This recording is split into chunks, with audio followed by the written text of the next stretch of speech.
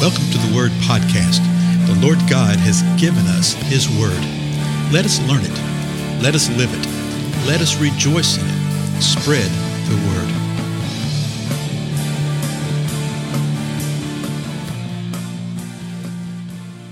Blessings, everybody. This is Dale. Thank you so much for joining with me today on the Word Podcast.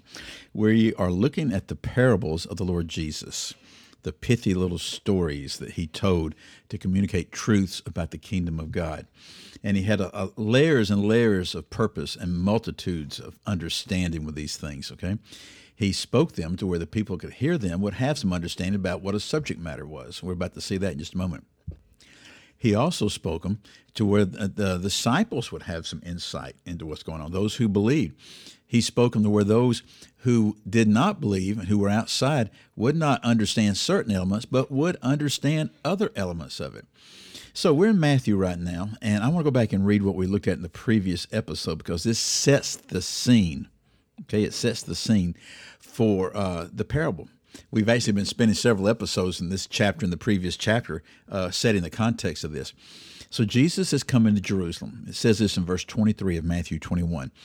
When he entered the temple, the chief priests and the elders of the people came to him while he was teaching and said, "By what authority are you doing these things, and who gave you this authority?"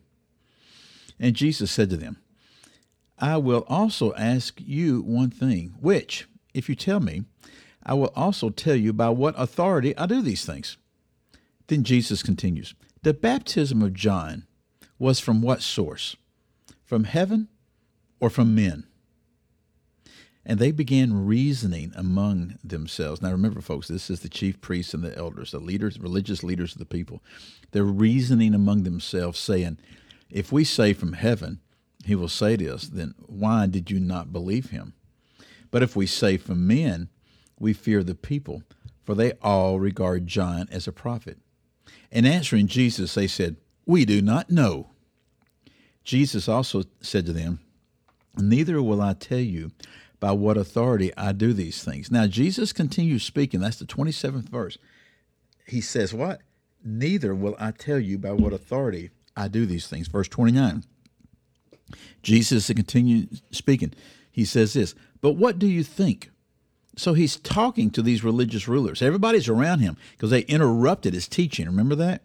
So there's a lot of other people here, and they're seeing this, and they're hearing this encounter. But what do you think, Jesus says? A man had two sons, and he came to the first and said, son, go work today in the vineyard. And he answered, I will not. But afterwards he regretted it and went. The man came to the second, so the second son, and said the same thing. And he answered, I will, sir. But he did not go. Which of the two did the will of his father? So you see what Jesus, he's building upon what just happened here. He's saying, a man's got two sons. He goes to the first son. He says, hey, go to work today in the vineyard. And the son just defiant says, no, I'm not going to do it. And afterward, he regretted it, and he went out and he worked. The second son said, yeah, Dad, I'd love to do it. We'll go with it. But then he didn't go. So Jesus is asking, which of the two did the will of the Father? Well, there's an obvious answer. So they said, verse 31, the first. Jesus said to them, truly I say to you that the tax collectors and prostitutes will get into the kingdom of God before you. Oh, God. Whoa. You know, Jesus was very, very forthright, particularly with the religious rulers. He was very much in their face, without sin, without arrogance, without any of the things we associate with that type of thing. He boldly just said the truth to them. He told them, he said, these tax collectors that you despise, these prostitutes that you look down your nose at, they will get into the kingdom of God before you. Then the last verse, Matthew 21:32, Jesus continues speaking. For John came to you in the way of righteousness, and you did not believe him. But the tax collectors and prostitutes did believe him.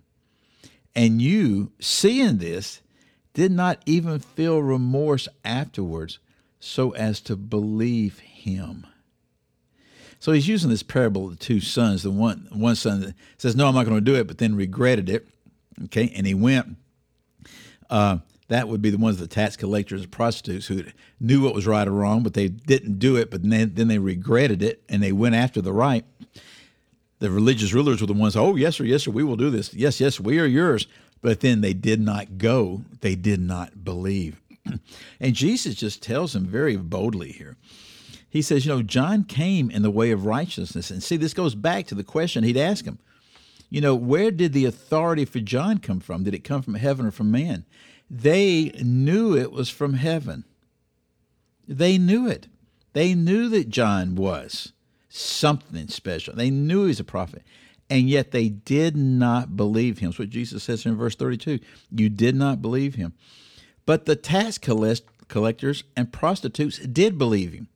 And then he doubles down on it. He says, and you, seeing that the tax collectors and prostitutes believed, well, how would they know that they believed? Well, you have a profession of belief, right? You have a profession of believing something, but they would have seen the change in their lives. And that's what Jesus is saying. He said these tax collectors and these prostitutes who did believe him, you saw it. You saw the change in their lives. Now remember, these religionists had somebody telling Jesus all the time. You see it throughout the Gospels. That there would be someone of the scribes or the Pharisees that would be there and would see these encounters. And they would go back and report. Okay, they would tell one another, this is what happened.